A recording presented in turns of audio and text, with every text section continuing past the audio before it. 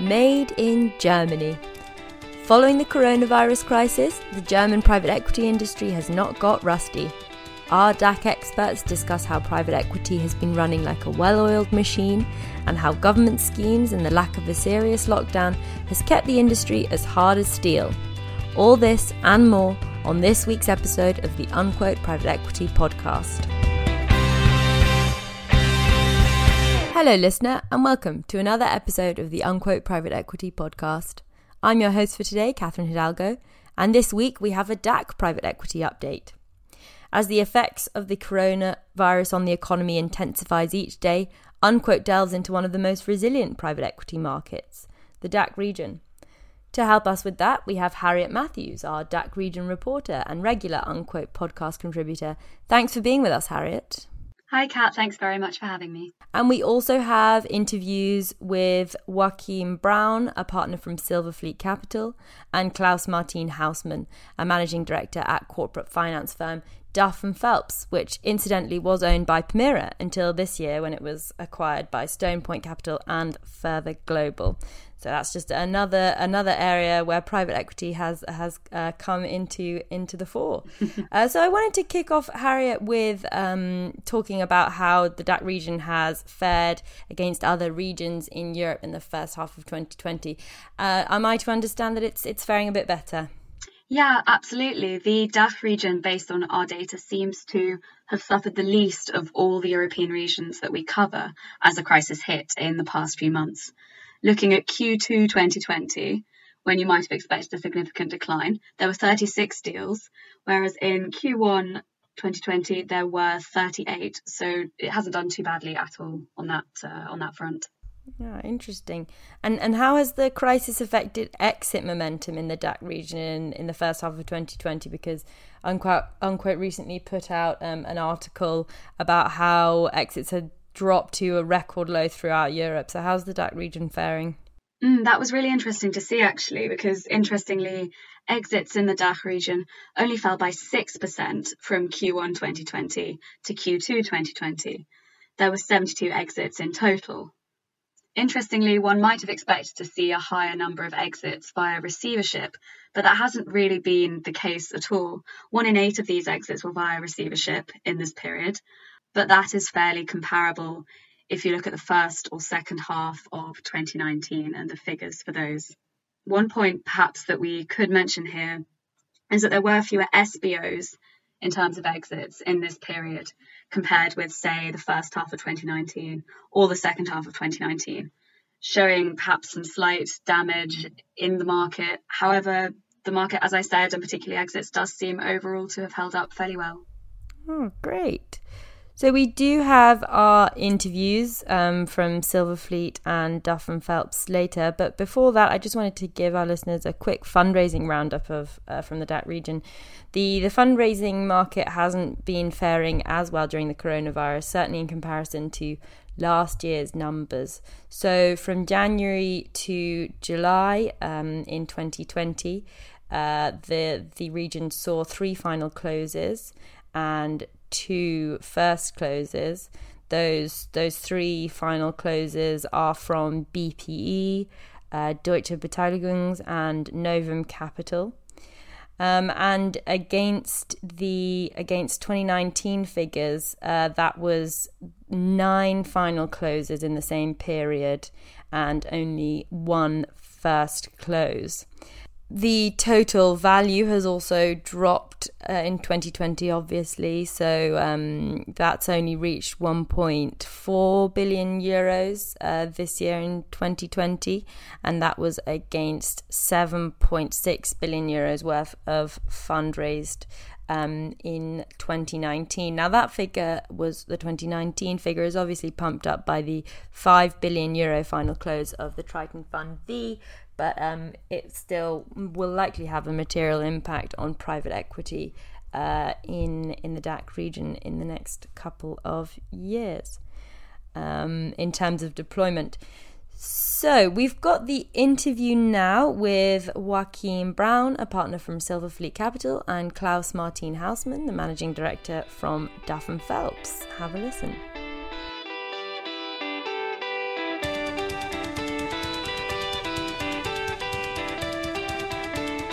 I started off by asking both Klaus and Joachim about how, if at all, buyers and sellers' valuations expectations have changed during the crisis and in recent weeks. Here's what Joachim had to say. If this is a resilient business, I would expect that valuations have even gone up and the expectations from the seller has increased and buyer would be willing to pay more. If the businesses are impacted by the pandemic, the question is, why would you sell at all? And if you decide to sell, definitely the expectations from the sellers should come down. Klaus also emphasized the differences between sectors. For those industries that are affected, to stick with those, those revised expectations on the business are first unknown, because nobody knows, okay, am I really, and how long will I be impacted by the effects of COVID in this case? And the dust sort of needs to settle until a new common ground for expectations is found. And it's then when the pricing will adapt to the new normal or seemingly normal profitability situation. Klaus went on to point out that deals that were underway before the pandemic took hold should be looked at separately when considering buyers and sellers' expectations. For these transactions, we see the pricing being on an elevated level, somewhat on the level pre-crisis, sometimes even higher. What we also see is, which is also typical for in such a time of uncertainty, is that earn-out arrangements become more prevalent in the industry for those industries, of course, that are affected by the COVID crisis, where both seller and buyer want to get a deal done, but are unsure about the immediate post-crisis performance. So an earn-out is one way for them to find a common ground, and de facto they put portions of the purchase price subject to an earn-out, and therefore can find the common ground to get a deal done. Klaus added that the landscape of buyers has changed now, with corporates largely more likely to be on the sell side, opening up potential opportunities for sponsors. What we've also seen is, when it comes to pricing, it's also a question about market participants. So what we've seen is that pre-crisis, the market multiples that we've seen have edged up over time. That has to do with increased prospects, synergetic prospects from corporates. And those corporates now have switched gears and are not on the buy side anymore. They are more focused on internal restructuring, getting back to a profitable situation for the existing businesses, and as such also are looking into their own businesses and their portfolio to see what they want to put onto the block and sell. So there is the corporates essentially are no more on the buy side, but and I'm speaking in general terms now, obviously, but have entered and have increased the offering on the sell side. So that brings in itself that tends to lower the market valuations because of the synergetic effects not being there. Only corporates typically, at least, can realize those synergetic effects. At the same time, it's a good opportunity for private equity, and they still have a lot of dry powder, so that might stabilize the pricing on the other side. While obviously, if there's more businesses now being put for sale, that would typically tend to lower market multiples. So overall, we see this being a good opportunity for PEs, especially because they are still active in the market. That's the business they're in. It is also, when we see the actual auctions happening these days, those auctions are dominated by private equity, and that is, let's say, private equities that are interested in general and performing businesses. But likewise, we've seen the stressed and distressed focused private equities enter the market depending on the situation. I went on to ask Joachim about the trend towards longer holding periods in the market, as well as the effect this could have on LP distributions. I think that the observation is probably right if you look at the period before the crisis. And that's simply true because the entry multiples have gone up, and the multiple arbitrage is now more difficult. So you have to work harder on the value creation, and that just takes longer. Now, if you look at the Corona crisis, I would assume that most businesses are impacted by the pandemic and the measures to fight against it.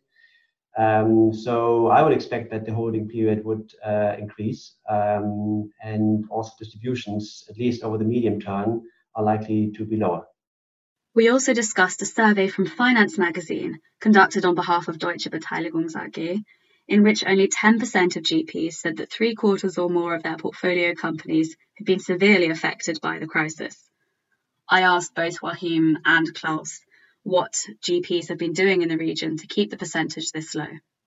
Joachim highlighted Germany's Kurzarbeit scheme as a key way for companies to mitigate potential liquidity problems. Another element is certainly that the German government has the tool of Kurzarbeit or furloughing, which has proven to be very helpful also in previous crises. So the global financial crisis more than 10 years ago, many companies have used Kurzarbeit to help companies overcome this crisis. And this obviously helps to digest the impact. Klaus mentioned the scheme too, and he also highlighted a couple of points specific to the industrial sector. Germany never had a complete shutdown of the industry, while, for example, Italy had such a shutdown, which meant that companies that were producing in Germany changed their supply chain and sourced from local companies rather than from Italian or previously Italian, from the prior Italian sourcing. And that meant an extra demand from a German perspective because of a lack of a shutdown.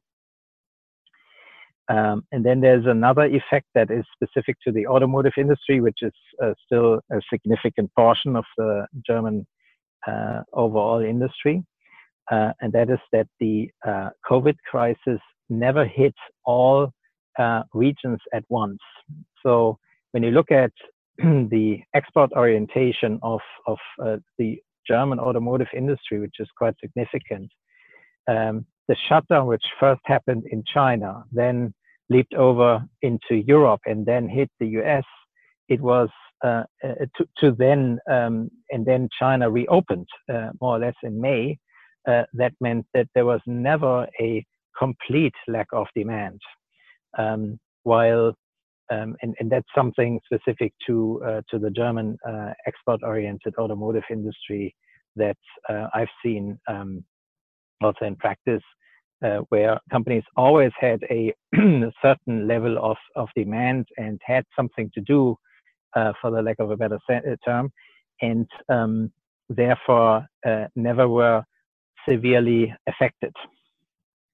I also asked Klaus about the prevalence of deals for IT and cloud service companies in the DACH market, starting off by asking whether the region has enough of such companies to meet this demand. Generally speaking, however, there's still a shortage of IT companies and associated consultancy firms in the DACH region. So the interest that focused pre-crisis and also during the COVID crisis was on relatively few companies, which meant that multiples went up. I think the value of digitalization and remote collaboration tools that we've all been able to enjoy have increased during the COVID crisis, and it was visible to everybody because the infrastructure was what everybody was able to use while working from home. So therefore, one can expect more companies to be founded in the industry as a result of COVID, and as a result of, the well-publicized outperformers such as TeamViewer AG, which went through the press, and which had where Permira partially liquidated their stake. Lastly, I asked both interviewees about the future of remote working in the private equity industry. Joachim noted that there has certainly been a change in how private equity operates.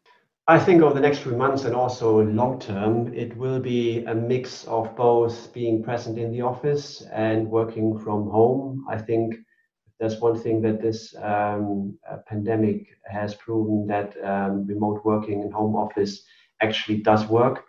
Video conferencing is a very good tool to stay connected to people. And we need to have some flexibility in how we work and from where we work. And it will be some hybrid model going forward. And I don't think it will be as strict as in the past, where most people tend to go to the office every day. Klaus was of a similar opinion and added a practical point about the need for remote working during this period. As in general industry, also in the PE industry, there's fathers and moms working. And one thing that needs to be noted here is that the children of these parents never returned to school on a full schedule, which meant that working from home was also a solution for caring for their siblings, and therefore the new normal was culturally accepted and become a solution to taking care of the kids while not being at school and not being at the kindergarten.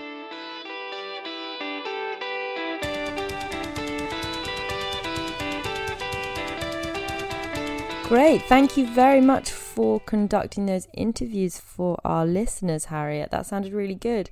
Out of curiosity, what did you find was the kind of most interesting point? Or was there anything in particular that the two agreed on that you want to highlight? Absolutely. I think what both of the interviewees that I spoke with did highlight was perhaps the resilience of Germany's economy through this period. Obviously, Germany has seen economic growth decline, as has just about every country affected by this pandemic.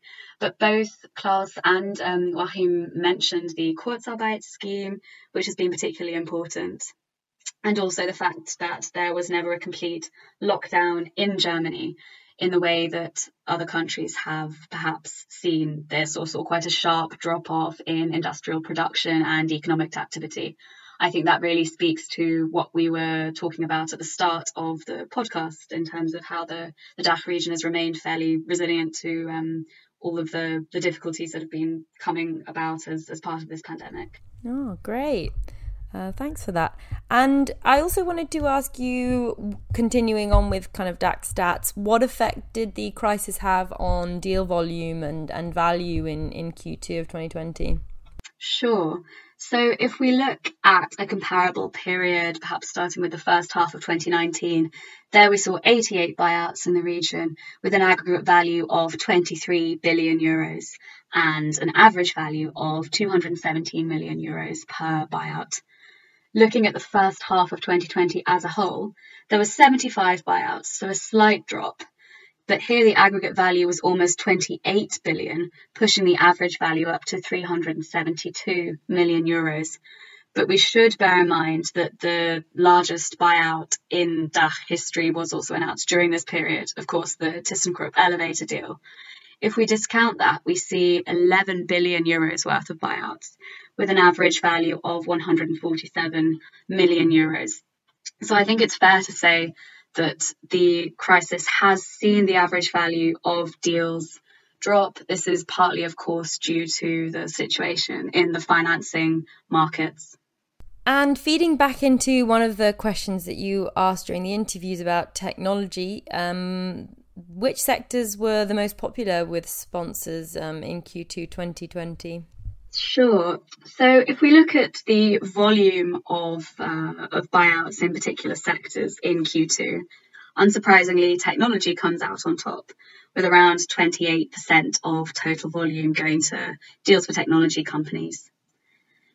Secondly, we have the industrial sector. A quarter of those buyouts we saw happening were in that sector, proving again the resilience and the importance of that area for the DACH region. And in third place, in terms of the most popular sectors, 22% of buyouts was seen in the consumer goods sector out of those 36 deals in total, showing that there are certainly opportunities there for consolidation, looking at changing consumer trends in the DACH region and beyond. Great. Well, thank you so much for spending the time for that, Harriet. I'm afraid that's all we have time for this week. Do look out for our upcoming episodes on the H1 results update, as well as an Allocate special. Please take the opportunity to subscribe to the Unquote Private Equity podcast on Spotify or Apple Podcasts, or of course continue listening on unquote.com. A very big thank you to our special guests Joachim Brown and Klaus Martin Hausmann, our producer Tim, and as always a big thank you to you too, listener. Speak to you soon.